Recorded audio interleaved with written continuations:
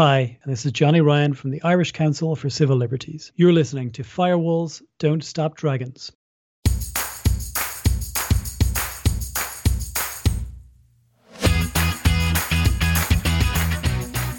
Hello, everybody. Welcome back to Firewalls Don't Stop Dragons. I'm your host, Kerry Parker. Today we have episode 310 for February 6th, 2023. First and foremost, the book is finally out. By the time you hear this, it should be available everywhere, knock on wood. It is available from my publisher directly, Amazon, as of the time I'm taping this, which is on Saturday. It still says pre-order, but by the time you hear this, it should be officially available. If you've already pre-ordered the book, they should start shipping immediately. Now, I'm in the process of updating several things that are tied to the book. For example, with my newsletter, when you sign up, you get a free first chapter of the book as part of signing up. There's also a top 5 tips document that I give out when you sign up for my newsletter. I want to get that updated as well. It's probably mostly the same, but I know I want to change some of that. So I'm in the process of changing some of that stuff. So if you were thinking about signing up for the newsletter to get any of that stuff, you might want to hold off a little bit. I'll make it obvious somehow on the sign up page that I've made these updates. But here's the big thing. So I could really, really use your help to try to get this book noticed, which is really hard to do these days. There are so many great books out there, tons of great content to consume. So it's really kind of hard to pop up on people's radars. So at the end of this article, I have a long list, actually, of very specific things you might not really think about that could really help me get this book noticed. Honestly, I don't make a lot of money off this book. I'm not going to get rich with this, but I am trying to reach as many people as I possibly can. And as I've often said, we're all in this together. And so the more people that can implement some basic privacy and security protections, the better off we will all be. Because this is not just a me thing. This is a we thing. Your privacy and your security overlaps mine. There is a notion of kind of a herd immunity in the virtual world, just like there is in the biological world. So to find the article, you'll just go to firewallsdon'tstopdragons.com. It'll be probably at this point the top article there, or you can go to fdsd.me/fifth. That's 5th. So another quick tidbit, I got my huge settlement check from the Equifax data breach. This will really show them that they can't get away with treating our data like this and not securing it. My check was for a whopping total of $5.21. It probably cost them more than $5 just to process that check. That's just crazy. Anyway, okay. So today we have an interview, a great interview. Today I'll be talking with Johnny Ryan. He is from the Irish Council for Civil Liberties, and he has been on the show before. It was a great talk before. And today we're going to start by talking about some hefty fines that were levied against Meta, the parent company of Facebook, in the European Union. And there's some really interesting backstory to that whole thing. But then we'll talk a little bit more generally about the state of surveillance capitalism, both in the EU and in the US. But Johnny's a great person to talk to about these things. He and his team are really on the front line of the privacy war. They're doing some great work, which has and will, in the future, benefit all of us, even those of us outside the EU. So it's always great to have Johnny on the show. Glad to have him back. A couple things that I'll mention before we get into it. He talks about Julia Angwin. She wrote a great book called Dragnet Nation. If you haven't read it, it's a great one to pick up. He also talks about the IAB, the Interactive Advertising Bureau, I believe is what that stands for. And that was something we discussed at length in our previous interview, which was episode 231. There's a link in the show notes to that if you want to go back and check that one out. And that's where we talked a lot about RTB, or real-time bidding, which is this down-to-the-millisecond auctioning process that happens every time you're in a position to be shown an ad. And that's not only on the web, that's likely to be in apps that you're using as well, particularly free ones that are ad-based. And more to the point, the vast amounts of information about you, very personal information about you, which is sent around to potentially thousands of advertisers who might want to show you an ad, all in the span of milliseconds, and what that information says about you. But today, again, we're going to talk about this latest fine of Meta, both on Facebook and Instagram, what that means for the rest of us, what that may affect in the future, and then more generally, kind of how we are doing in the whole battle for privacy and the fight against surveillance capitalism. So let's not waste any more time. Let's get to our interview with Johnny Ryan.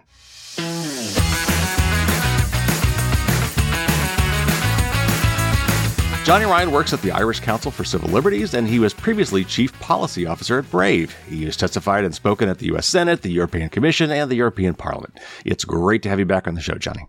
Thanks, Gary. Good to be back. So before we get into the details of this recent Meta case, can you give us just, a brief refresher on how big tech companies harvest and use our data? We talk about it a lot, but for the purposes of today's discussion, let's lay a little groundwork. What is behavioral advertising, and how do companies like Meta gather this information that drives these targeted ads? If you think of a big tech firm like a big machine, it will gather up your data to do something you've asked it to do. Maybe to drive you from A to B or to show you that route on a map. But now the data about where you've been and where you're going in that example is inside that company. And that machine will use those data for other things that you do not necessarily care. They may or may not benefit you, but they will benefit the company's bottom line. Let me give an example. Let's imagine we've got a fictitious firm called Johnny Incorporated. And Johnny Incorporated has a great mapping system. And I use that mapping system to get me to my various medical appointments. Maybe I am suffering cancer, for example, some form of advanced cancer. Okay, Johnny Incorporated has really helped me by cutting through traffic and shortening my A to B. But what if Johnny Incorporated happens to also own a medical insurance firm in this hypothetical example? Or what if one of its lines of revenue is to sell data about my health to a medical insurance firm, or to target me with ads for other firms, and so on? I didn't anticipate that happening when I got into my car and drove off to my medical appointment this morning. But inside these big firms, one of the things that makes them so dynamic and impressive is also what makes much of what they're doing so lawfully difficult or legally difficult. They have internally a free-for-all of data, a total absence in many cases, it seems, of any limit on what they do with data. And imagine now you're running a small mom and pop company and you're trying to compete with one of these businesses. They can take data that they got from some other bit of their business and drop it into this new market that you happen to have been in. And they drop that in and you have no way of competing. And that's not necessarily in the interest of the person consuming the product or the service in this example. And it means that not only does winner take all, but winner keeps taking everything else too. Well, and of course, the other tricky thing, and this is something we've dealt with a lot over the years, is that it may be the original mom and pop shop that is doing this, and they're doing it for their own benefit. And then they get bought out by the big tech company, and then that gets reused somewhere else. The original purpose for that data has been changed due to mergers and acquisitions, or even just growth. I mean, even Google back in the day didn't use the data like they use it today until someone got the bright idea, hey, we can be monetizing this data. So it's not even. It could be changing behind the scenes without even knowing, which is even scarier, right? So the Irish Data Protection Council, or DPC, recently levied a really hefty fine on Facebook parent company Meta over its advertising practices. So what rules did Meta violate that led to these fines? And like in the US, whenever this stuff happens, it makes big headlines and then they appeal and then it eventually gets knocked down to lower values or it gets thrown out or whatever. So is there still an appeals process yet to happen where this might not actually go through? Tell me about how that works. Well, there's quite a few things to say here. First, that fine was forced on the Irish Data Protection Commission by its counterpart European authorities at what is called the European Data Protection Board. Peculiarly, the Irish Data Protection Commission had been in complete agreement with Meta that Meta could have a magical contract with you. Well, the law would say that if Meta wants to do certain things with your data, it's going to have to check with you. Well, actually, the DPC, that's the Irish Data Protection Commission, decided that Meta was right. It did not have to ask you. Instead, it could have a kind of a catch-all, another free-for-all contract. So you want to You want to buy this service or avail of this service? Well, we're allowed to do all of this other stuff too, which has very little to do with the service itself. Now, there was a vote among the European authorities, and it turns out that the Irish authority was completely isolated. Not a single other authority all across the EU. So you're thinking around about 30 different authorities sitting around a table and no one agreeing with the Irish Data Protection Commission.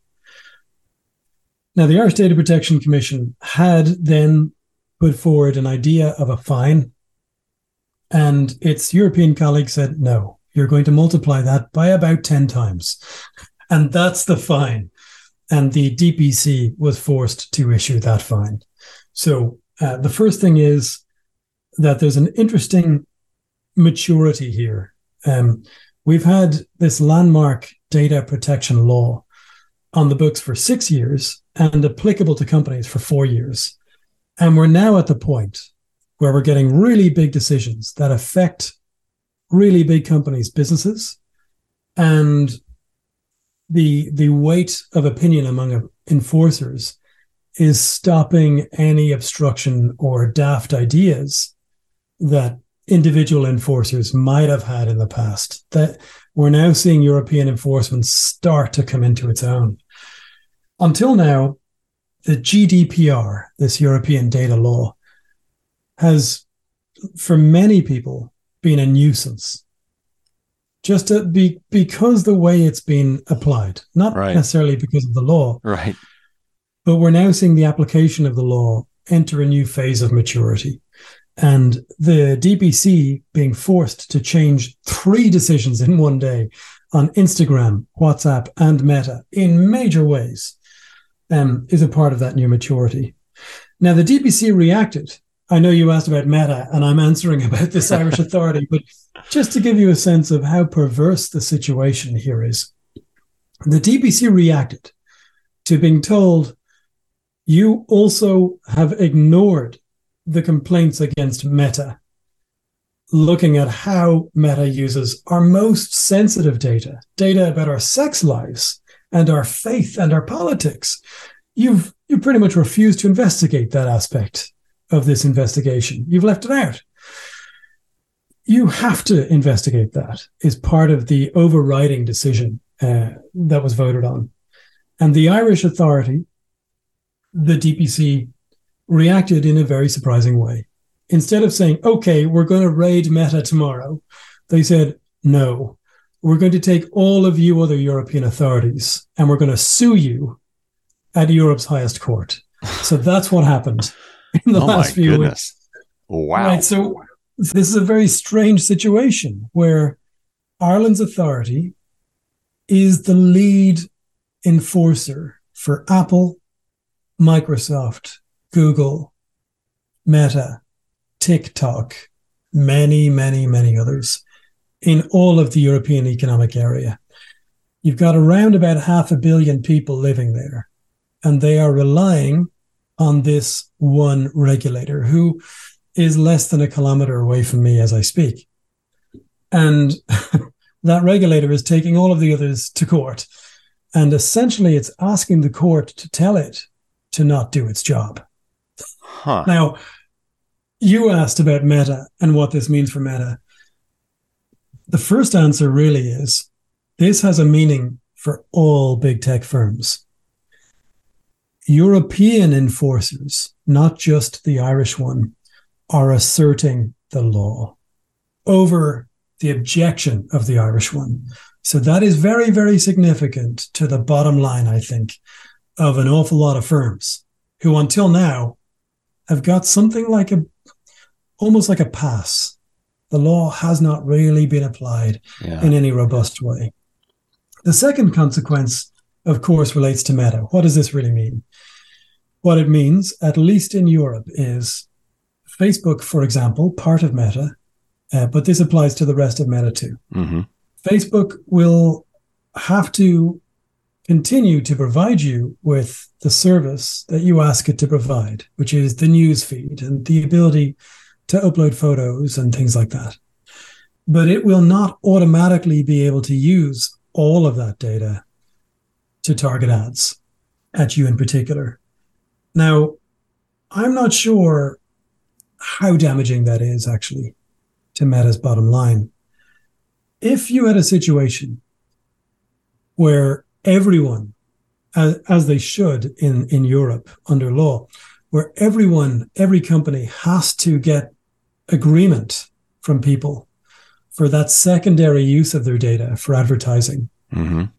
Well, if that applied to everyone, which it should and does in theory, Facebook would be in a really good position, because even without using highly sensitive data about you for advertising, it's still in a great position to show you ads. Mm-hmm. And we've seen this with some newspapers that abandoned that form of advertising. And actually, they found the effect on the bottom line was not a negative one. Mm-hmm. So often in the economic, I don't know what word to use, but let's use the word economics, and let's pretend, as economists do, that their discipline is a science. It's not a science. Yeah. Even science is not quite a science.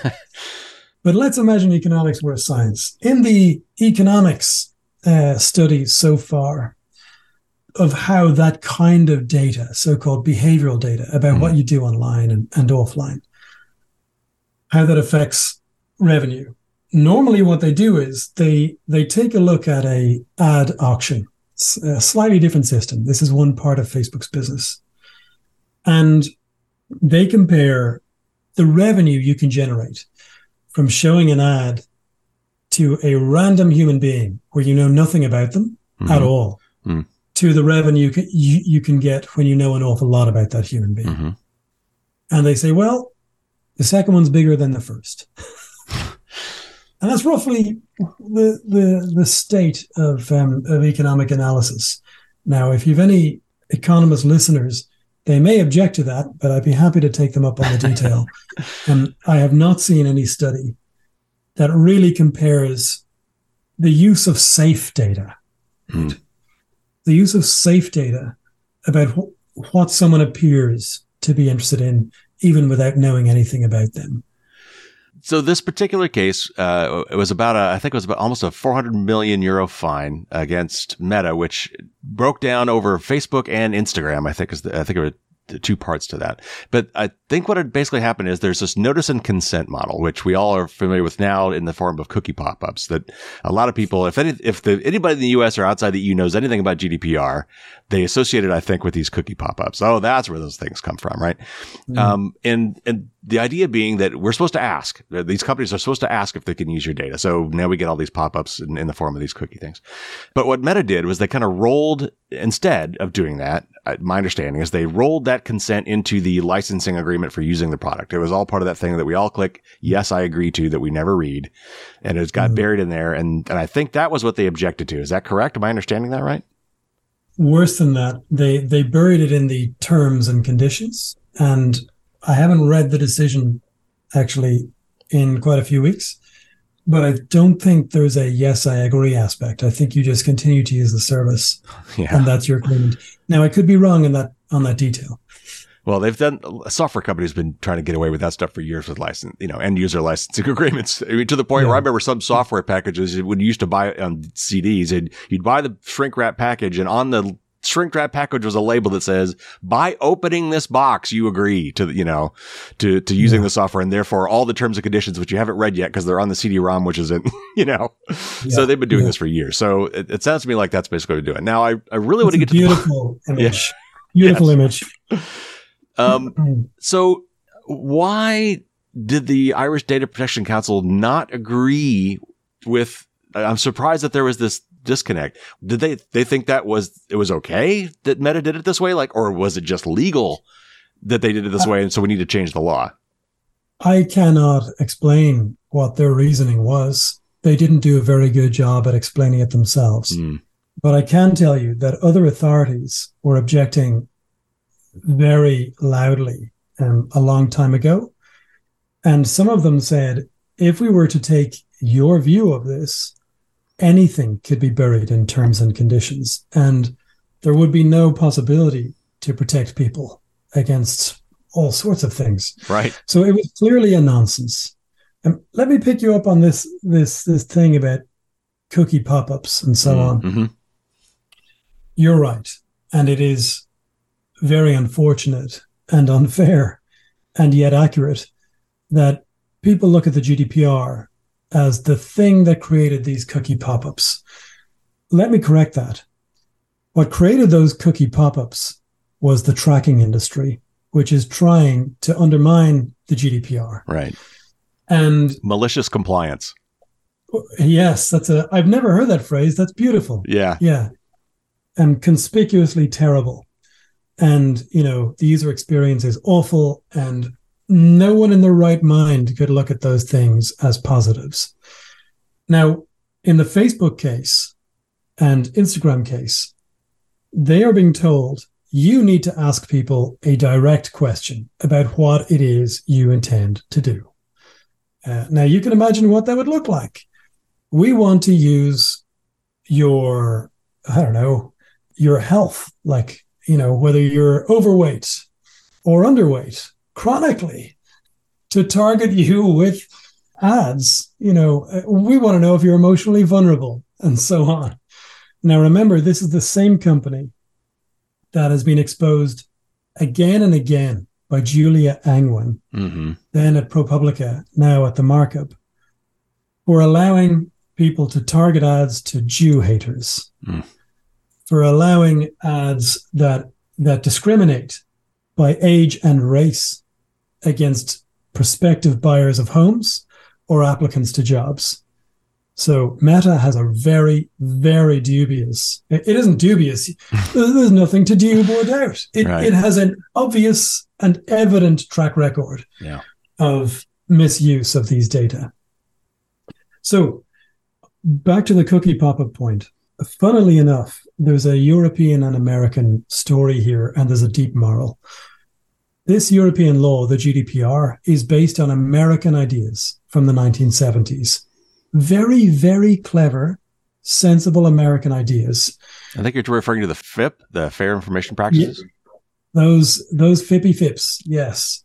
And they came about because you had magnetic tape, social security records, health data, credit scores, and suddenly they were coming together, and they would never go away, and you could get them cheaply and easily.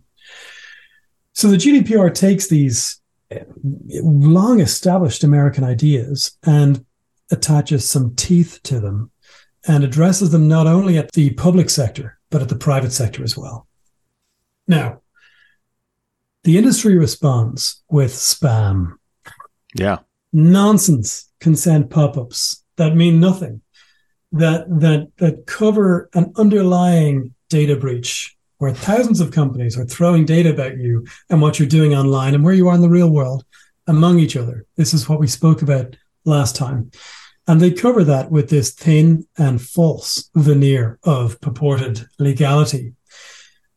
Supposedly you gave consent to something that is illegal. Well, actually in February last year, we won a decision by all European authorities across the Union against that system. And we are defending against the industry's appeal at Europe's highest court right now. So what has happened is these American ideas, the FIPS, end up in the GDPR, and they were in European law previously as well. The industry tries to pervert them with malicious compliance, as you said, with this consent spam. European law asserts itself over the industry, and we're still making sure that applies at the European Court of Justice. But here is the plot twist. The same system, which is now being shown to be illegal in Europe, is now being applied in the United States by that industry. The IAB, that's the industry, the tracking industry's body. Mm-hmm. The IAB is introducing supposedly European style, but it's tracking industry style spam, consent pop-up spam. It's introduced it now in several US states. And luckily for us, at long last, it took too long, but luckily we have law that says, no, you can't do that. That's illegal in Europe. But we may end up with a situation actually where Americans who rightly laughed at Europeans for this spam, which was caused, though, by the industry, not by the law, Right. may find themselves afflicted by that thing caused by the industry, not by the law. Right. The party to blame here is the industry. Yeah. Well, and I used to be a part of it, so I understand how it happened. Yeah, I forget where I heard the term malicious compliance, but it applies perfectly. And they responded with dark patterns. That's essentially is what they did. They spammed you with it, like you was so many of these things that it drove you crazy, and you decided, yes, fine, accept or whatever. Mm-hmm. Or and they did things like, accept all cookies here, or open this other dialogue to change your settings. Who wants to do that? Especially on every single web page. And they know that we don't want to do that. Listen, it gets worse, because even if you say no, the most commonly used system simply sends a request to the companies. Please don't accept when your business partner sends you Kerry's data. Please don't use that data. Right. My favorite, though, has got to be with a list of checkboxes of all the cookies I want to accept. And somewhere there's a bottom is a box that's checked that I can't uncheck that says necessary cookies. That one always kills me. But the point is, even if you say no, it probably does not matter, because it simply sends a plea on your behalf. Right. Which they may or may not take seriously. All right, so the GDPR famously allows for fining a company up to 4% of global revenues. That's the maximum fine that could be levied, which is pretty significant. And in fact, for Meta, that would have been, from one calculation I saw, like 4.6 billion euros. And yet the fine was actually just under 400 million euros, 10% of what it could have been. So how are the values of these fines determined?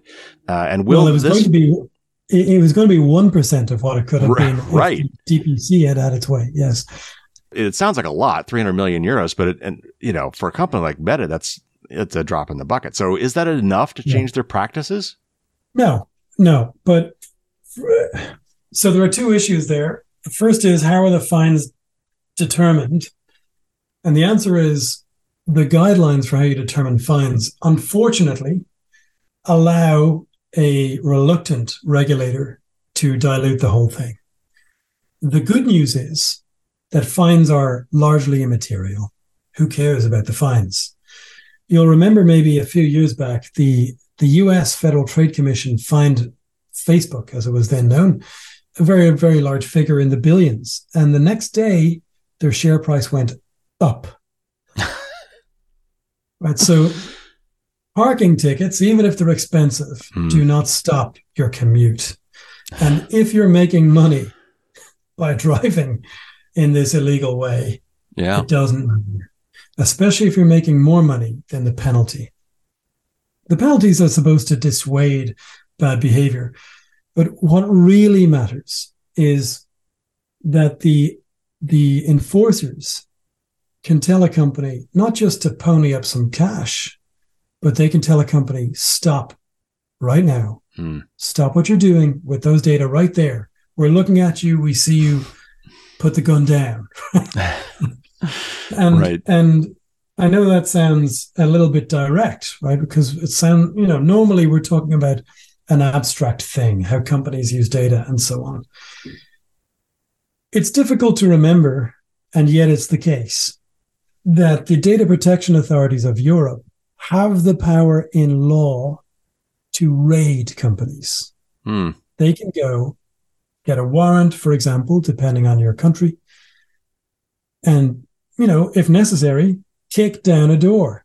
And if someone's standing beside a server, say, hey, mate, what's in that box? What does it do? And if the person lies to them in Ireland, the officer of the enforcer can put that person in prison.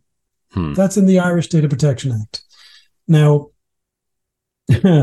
we have sought from the enforcer a statistic. How many times have you used your power to raid a big tech That question firm? was on my lips. They refuse to answer. They don't even acknowledge the letter requesting the statistic. It may be zero. It may be something very close to zero. But if you had an appetite for action, the GDPR says you can go into, it doesn't matter what size the company is, you can go in there and you can demand answers. Well, okay. So the way I read this is that they were given 3 months to comply, and that was already a few weeks ago. So will this be enforced? I mean, what changes are we going to see? I mean, it sounds to me like they're basically this ruling, aside from the fine, as you said, basically invalidated their business model. Like, you can't do this, Meta. You've got to change your ways. Here, you have 3 months to come into compliance. Will this be under appeal? Will that deadline be extended? What happens if they don't comply in 3 months? What changes are we actually going to see as a result of this? Well, funnily enough, Meta has said yes, it will appeal, and so has the Irish Data Protection Commission. That is so crazy. We end up with this bizarre, grotesque, unprecedented situation. We had a famous, in our part of the world, Irish Prime Minister. He was very charismatic, very brilliant, and profoundly corrupt a few decades ago. And he came up with this beautiful acronym, GUBU, grotesque, unprecedented, bizarre, and I can't remember what the last U was. This is the situation we're in. The Irish enforcer is going to find itself on the same side as Meta, suing on appeal all of Europe's enforcers. Oh my God, that's so For bizarre. something that is evidently in the interests of everyone alive. The particular issue that the Irish enforcer is going to appeal on is, we've been told we have to investigate what this company does with special category data. So that's your health, your politics, your sexuality, your philosophy, your faith, all that stuff. And we don't think we should be told to do that. Meta's going to say, well, there were procedural errors, or, they'll try and find some grounds for appeal, and they'll fight it as hard as they can. So, yes, it will definitely be appealed. Meta has already changed some of the paperwork to reflect the outcome of the case. Its privacy policy now has some semblance of a table that shows different things they do with data and why. It's still not very good. But yeah, this is going to roll on, and we'll see if it sticks. There's a second category of problem, which is, aside from the reluctance of the enforcer, did the enforcer do a good job? Are there procedural errors that the company can pull apart? I'm not going to comment on it one way or the other, but that's how this kind of thing could fall over. So I'm guessing the Meta is not the only company that uses licensing agreements now to get consent for tracking behavior. I'm sure that others have probably tried to follow suit because, hey, that's a great idea. Why not? So will this ruling compel other companies to make similar changes, or does that require a whole separate inquiry and enforcement procedure? The beauty is that once this has gone to the Court of Justice in Luxembourg, that's the equivalent of the US Supreme Court, you simply point to that decision. And whatever the issues that Meta has raised, they're no longer issues. They're evidently case law. So that's very helpful. And the EDPB, all European authorities voting in one way over a particular text, that gives that text a lot of weight as well. So when you're complaining against another company doing the same thing, you simply point to, this is a very clear thing. In fact, the only people who don't get it is the Irish enforcer. So that kind of gives you a sense of where it is. So yes, it's very significant. But more significant for the other companies is the pattern of behavior here, where you can no longer get by just because the Irish enforcer happens to believe with you, to be under the same illusion that you're claiming to be under. So was this focused strictly on notice and consent, or can we hope for a broader issue here? Like, you can't just sneak these kind of things into consent agreements or in end user license agreements, or is this narrowly focused on this one issue? There are all sorts of other things we agree to in these things that no one ever reads. So does this also give leverage to some of those other things being unwound? Yes. There's a thing called a processing purpose. You could think of it as the unit of account for how data are used inside an organization. Claude Shannon gave us the bit and the byte, and that's the unit of account of information. But inside a business, we're not just concerned with quantity of data when we're trying to understand how businesses work. We're also interested in the use of the information. And a dynamic company like Amazon, for example, could be doing tens of thousands of different things with data. Each of those processing purposes needs to have some lawful basis if the data are about people and they can be identified. Now, a lawful basis doesn't need to be consent. If it's not data that reveals the person's health or sexuality and so on, you can use some other lawful basis. In some cases, you can even use contract. That's true. What Facebook was doing is, yes, it was using that very intimate data, but also it had this very unclear contract where you didn't really know what you were agreeing to. Mm. What it must now do is make really clear what its processing purposes are and what legal justification it has for them. So that's a bit of a revelation. And the funny thing about Meta is that it's now apparent from recently unsealed court documents in Northern California in a big case against Meta that's been running for years. It's now apparent that Meta has no idea what it's doing with their data. Right. Doesn't have a clue. Yeah, I saw that too. That was scary. This has got to have Meta shaking in its boots, or at least Mark Zuckerberg. I mean, Meta stock is down like 60% from its peak. And Mark Zuckerberg has explicitly said that the privacy restrictions, particularly those from Apple, are really hurting its business. Like they actually put a number on it, like it cost them $10 billion in 1 year or something they were saying. So can Meta and these other data-driven businesses adapt and survive in a privacy-respecting world? Is there what I keep thinking about advertising, like for all of human history until recent years, advertising has been contextual because we didn't have the behavioral data to do it. I mean, when you're driving down the road, you saw a billboard. So did everybody else driving down that road. When you're getting a newspaper, all they knew was, well, these are the kind of people that tend to buy our paper. And maybe they're in the sports section. So we could put an ad here because the people in this section are probably in this demographic. That was the best we could do. That's what we had for all of human history until the internet came around. Why can't we just go back to that? It seems to me that if we could go back to where we just watch the ads, but the ads don't watch us back, that it's a level playing field and we're kind of back to where we used to be. Why can't we just do that? I think we can, and it can be quite sophisticated. This isn't a dumbing of ads. But first, let's just make clear how dumb ads are now. We imagine that Facebook knows everything about us, but every 6 months, Facebook publishes, and this is to its credit, a report on non-human traffic and invalid human accounts and so on. And it details, tends not to make a big press statement that it has done so. It details how many of these accounts it dumps every half year. And in the space of a year, last time I checked, and you could verify this independently, I haven't checked this in a while, I think it dumped something like 6 billion accounts. Oh my. 6 billion. And for context, last time I checked, I think they only had 2.6 billion monthly active users. Right. Now, that's with this behavioral surveillance tracking, we know everything about you stuff. The online ad market is a mess. It is rife with fraud. It's rife with bots, which are present for the fraud.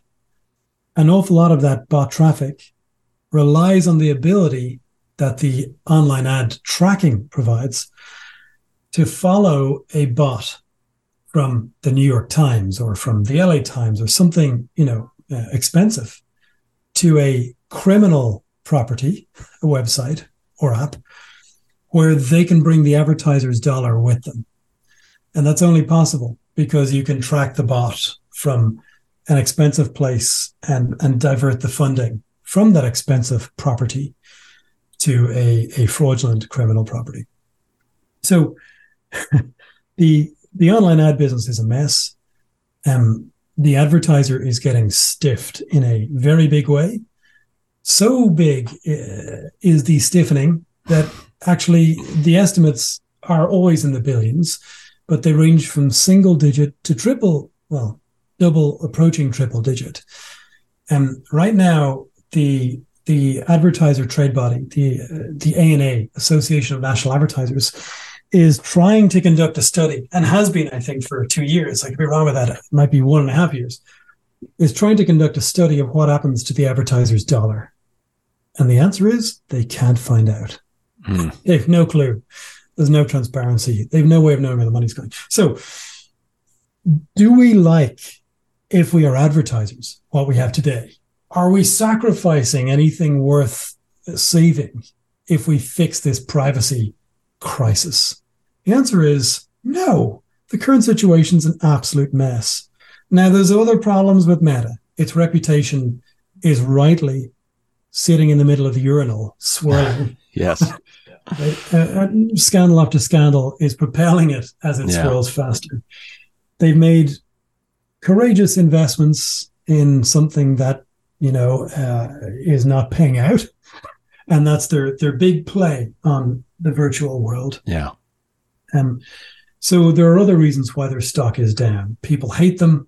They made a bad punt, it seems. Maybe that'll turn out right in a decade, but who knows? So maybe that's one reason their stock's down, and Apple's move is another. But if we fix advertising and make it no longer quite as dangerous as it is, I also suspect it'll become more productive for advertisers. Well, it's so ironic because the phrase that was always tossed around was advertisers used to complain that 50% of the money I spend on advertising goes to the wrong places. The problem is I don't know which 50%. And so that's why the solution was writing in from Meta and Facebook and Google. And, we can tell you now, we've got all this targeted advertising. We can, hyper target exactly the people you're talking about and fix this problem of yours. And what that led to, because it was so lucrative a business, as you alluded to, was click fraud. And so now we've got all these, fake apps and bots and clicking on ads that aren't real people, and then are tied to the affiliate links behind the scenes to get kickbacks for every time they click on these things inappropriately. And now we're back to the same situation where even though we have collected all this juicy data about people and we're using it for these targeted ads, they still don't know who's viewing these ads really. And they're paying a much heftier price to run those ads. Gary, you're absolutely right. When John Wanamaker, a famous marketer of long past, said that 50% of his budget was working, the problem was he just didn't know which half. And what he was getting at was that marketing is an art. It's an art. And about 15, 20 years ago, marketers were convinced that their art could be made into a science.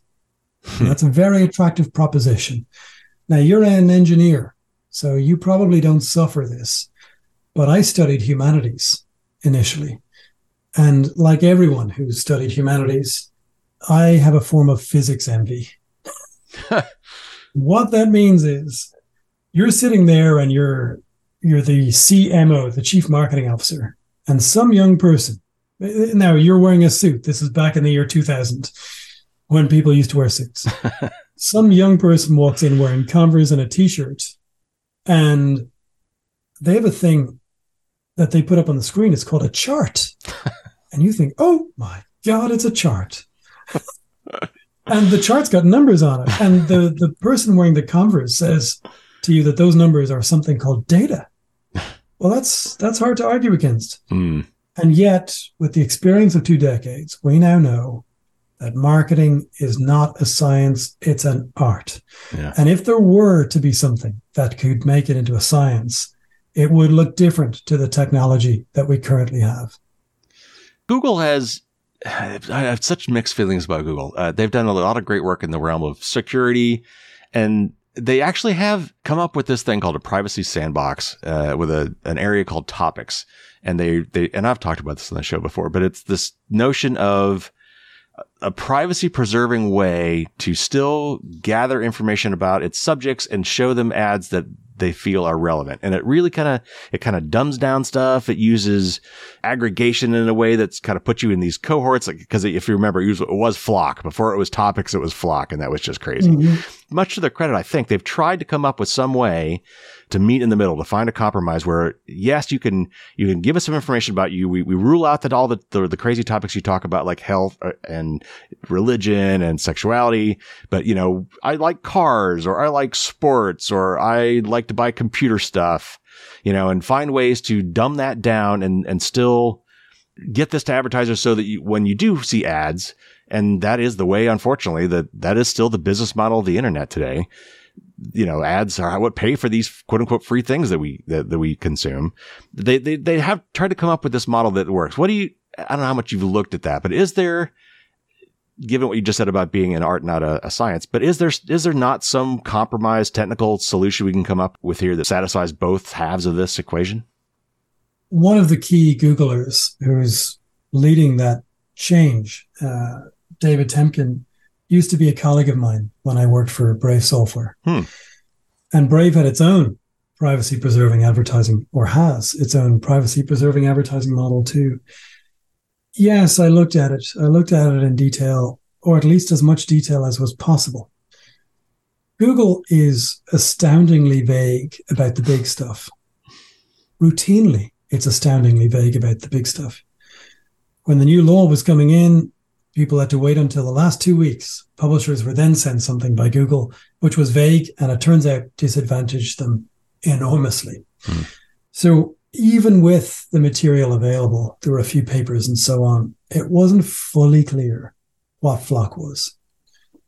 There's been a whole lot of discussion back and forth at the W3C, that standards body, and there have been various iterations of Google's approach. But ultimately, Google said it was going to do something, didn't do it, delayed doing whatever it was going to do, and it was never entirely clear what it was that Google was going to do. This is essentially a riddle wrapped in a mystery. There is no way to have a feeling one way or the other about what Google may or may not be proposing that it might possibly do until it's done it. Who knows, right? It's a total mystery. It may be that even Google doesn't know. So I have no thoughts one way or the other. I would say what's important is to be maximally skeptical of Google or anyone else. And I would have no confidence whatever they come up with will necessarily serve anyone's interests other than their own. And that includes the general population of people using the internet. Well, yeah, and that is certainly one of the arguments I've heard against this, is even if they could come up with this technologically sound, privacy-preserving method, it still kind of locks Google in at the center of the ad universe and makes them the one-stop shop. If cookies are going away, this is all part of their supposedly getting away from third-party cookies because we're all blocking them now anyway. But this would still solidify Google's position as the one place to go for all this information. Let's dig into that a little bit. Today, you have two different types of data free-for-all. Right now in online advertising, there are thousands of companies throwing data about us all to each other, back and forth. And by the way, many of them are in China and Russia, and Google, among others, is throwing our data to those companies too. It's on their public list. So there's an external data free-for-all outside of the walled gardens, but key players there are Google and Meta too. So that's the ad auction business, the real-time bidding business. But then inside these big companies, they have their internal data free-for-alls. And we talked about this a few minutes ago, where they are taking data that they got for one reason, and they're using it in some other bit of their business to prop up, their business there too. Now, if they are serious about shutting down their enabling role in the external data free-for-all, where they're not sharing our secrets with hundreds or thousands of other companies all over the world, bravo, great. And when those little companies who aren't as big as Google, for example, complain to competition or antitrust authorities that that's unfair, that is like a back alley surgeon waving his bloody saw in the air and complaining about those people over in that hospital with their electricity and their anesthetics and their sterile equipment. They even wash their hands and saying that's not fair. Well, tough. Unfortunately, you must figure out a way to conduct a safe business without causing huge harms for the rest of the population. But when they say, why should Google be allowed to continue its internal data free-for-all? When they figure out the real problem, they may start saying that. They would be completely correct. Now, this cross use of data internally, that's a live issue. We're working on it right now. And in Europe, there's a new piece of law called the Digital Markets Act that engages with that. But the GDPR, the data protection law, also does. So actually, we've relevant litigation ongoing right now on that point. All of this sets up a kind of a false conflict between antitrust law and privacy or data protection law. Actually, if you were to take purpose limitation, which is this old idea in data protection law, at least in Europe, it's an old American idea, and apply it, it would break up. It would functionally separate these big companies. And you would see the emergence of young, innovative, nascent competitors. And you would see the emergence of better systems that make life better for everyone, except for Google, where you have efficiency in the ad market. You have people no longer being thrown to the wolves. You no longer have situations where, you might remember the case, a Catholic priest was outed, a guy living in Boston. And that seems to have been because the fact that he was using Grindr, the gay dating app, was leaked out to hundreds of companies by the ad tech firm Grindr was using. I think it was MoPub, which used to be owned by Twitter. And that data about him using Grindr then found its way into the public domain, and he ended up leaving the priesthood. Yeah. But stuff like this, it's happening every day. Well, and that is something we haven't yet addressed, and that is, so far we've been discussing the case of somebody collecting data, and we've assumed that data will stay safe. And that is, and as we've seen with all the data breaches, and this is, I think, was at the basis, well, this and the fact that law enforcement and in particular intelligence agencies tend to have ways to access this data as well, that Max Schrems is basically saying, does any of this have any meaning whatsoever when these intelligence agencies or other companies, or I would argue cyber criminals, can steal this data and release it anyway? I mean, if it's not safe, even if the people who collect it did it properly and do it for the right reasons, it's still there waiting as a honeypot for somebody who wants that data. It's the fact that it exists at all is a problem. So two things. First, Max is also saying, I understand that security agencies of a nation need to be able to do certain things. But the individual concerned, they also need to be able to go to a real judge in a real court in that country and make sure it's all okay. So a big part of his case is not saying that European data should not travel to the United States. It's also not saying that the United States should not be able to protect itself. It's simply saying that he should be able to go to a judge and ask the judge, is this okay in each individual case? I think that's reasonable. I'm just reading, to refresh my memory, a submission that we made to the FTC in November, I think. And in it, we talk about the national security risk from the online advertising system, not just Google, not just Meta, Amazon's in there, thousands of other companies too. Now, if you look at Google says in its public documentation that 4,698 different firms receive data from its ad business about all of us. That's what Google says. Wow. Microsoft's equivalent says 1,647 firms. So we're talking about a lot of firms. Yeah. Plenty of those are outside of Europe and outside of the United States. I say this because you're in the States and I'm in Europe. Right. They're in places all over the world, including China and Russia, and including sanctioned companies. So this is even more remarkable. Now, what does that mean? The Tracking Industry Standards Body, the IAB, has a document, it's a public document that sets the rules for how data brokers build profiles about us. Right? It's a standard that data brokers can use to have common tags that they might tag people with. Now, those tags include IAB code 885 for purchase intent. It means you're a buyer in the aerospace and defense sector. The same document also gives codes for online gambling, debt, bankruptcy, and so on. Now, there is a reason why US lawmakers have called the so-called bid stream of online advertising, of RTB, a gold mine for foreign intelligence services. Yeah. It's actually not a gold mine. It's a gold gusher. So this is a problem.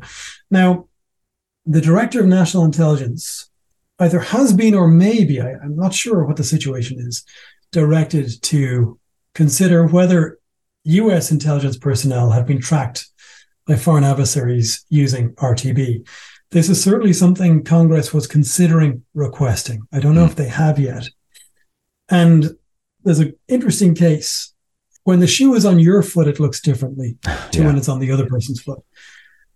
The US Special Operations Command, this was publicly reported, purchased RTB data, so online advertising data, about where we all are, a product called Locate X.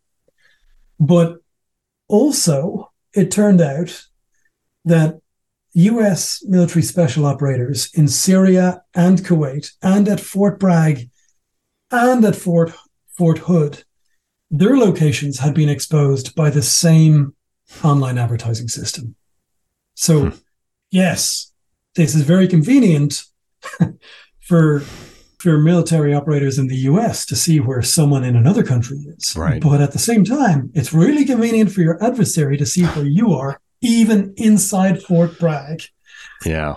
I'll never forget the classic story with the Fitbit, or what are the other? Strava was the company that tracked Strava, yeah. That tracked the heat maps of where people like to go running. And turned out that there was a whole bunch of people running in the middle of nowhere in Afghanistan that was around an airstrip shaped pattern.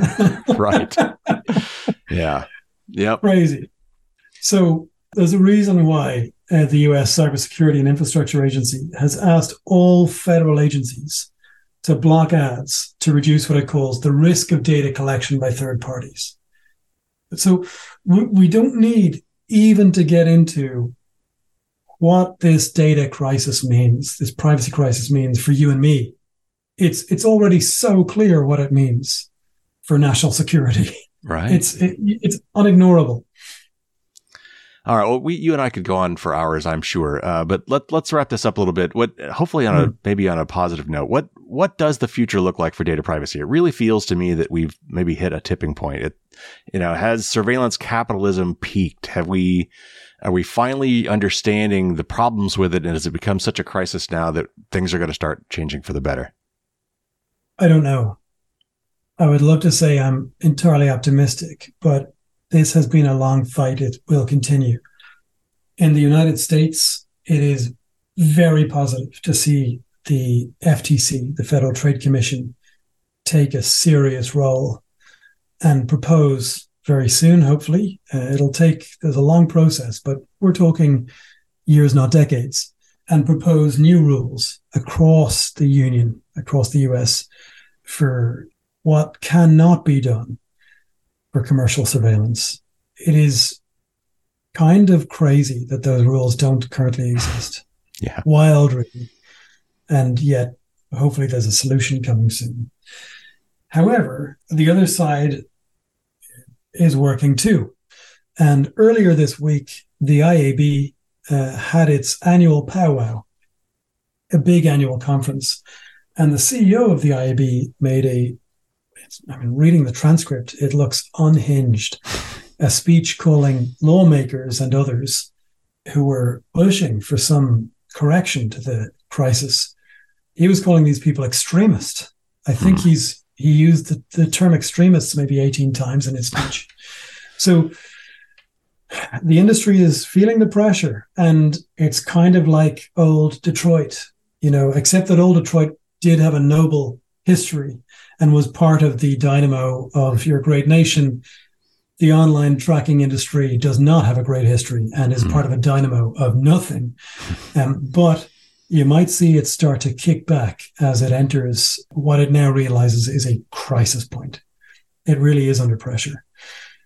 The terrible pity is that it is not under pressure in Congress and at the Senate, nor is big tech. And we saw that with Klobuchar, Grassi bill on antitrust not receiving the support that it should have, particularly from the Republican side, which I think is very gravely disappointing. But the FTC and the new authority in California, using the CPRA, a new California law, I think we're going to see real progress there. In Europe, we at the Irish Council for Civil Liberties, we have litigation in multiple jurisdictions. Germany, Belgium, Ireland, Luxembourg, also in Northern California, actually, against a major data broker. And we're seeing progress. I think we are going to see that the tracking industry is forced, just like Detroit, is forced to start considering safe alternatives. It is essential for people's livelihoods in that industry that they start making that adjustment now. Now, what they're currently doing is they are taking the language of safety and privacy and so on, and they are trying to garb their current practices in that language.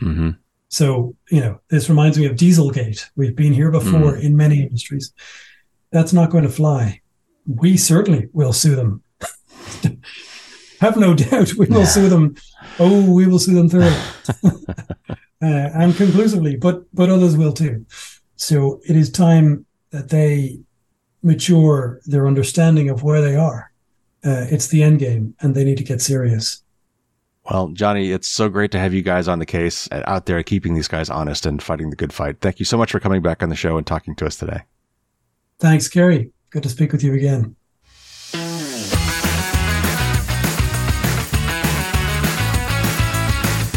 Thanks again to Johnny for coming back on the show. Always great to talk to him. He's really, again, on the front lines of the privacy war for all of us. He and his group at the Irish Council for Civil Liberties. And it's always great to get his perspective on what's going on and get some of that behind the scenes stuff as well. Let me circle back to a few things he talked about. We talked about the Fair Information Practice Principles, or FIPS, which date back to the mid-1970s, believe it or not, here in the U.S. It's easy to think that the U.S. is so behind the curve when it comes to privacy stuff, but we really did lead the way a long time ago. We just dropped the ball at some point. And Europe, the EU, has picked it up. But it's really quite interesting to go back and look at that. And there's a link to the Wikipedia article. It's pretty short. It's worth a read. If nothing else, just to read the actual 5 principles.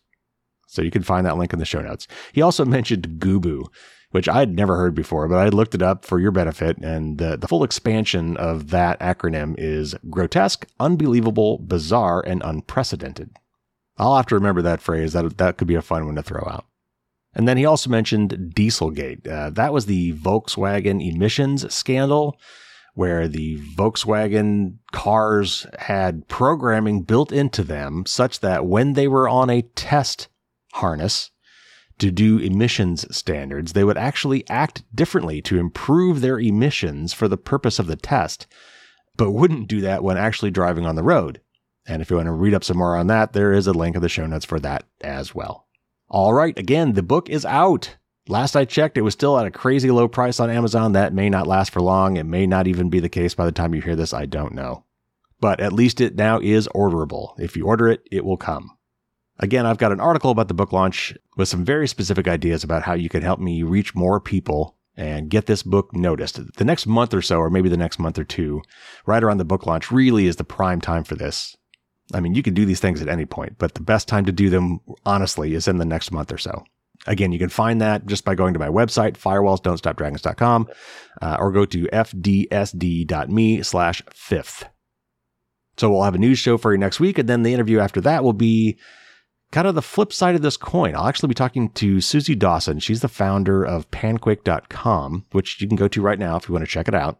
But they are producing a new privacy-respecting alternative to our current social media like Twitter and Facebook. Honestly, it's what those things should have been all along, before they lost their way and became advertising-based. This is something you're going to have to pay for, and that's on purpose.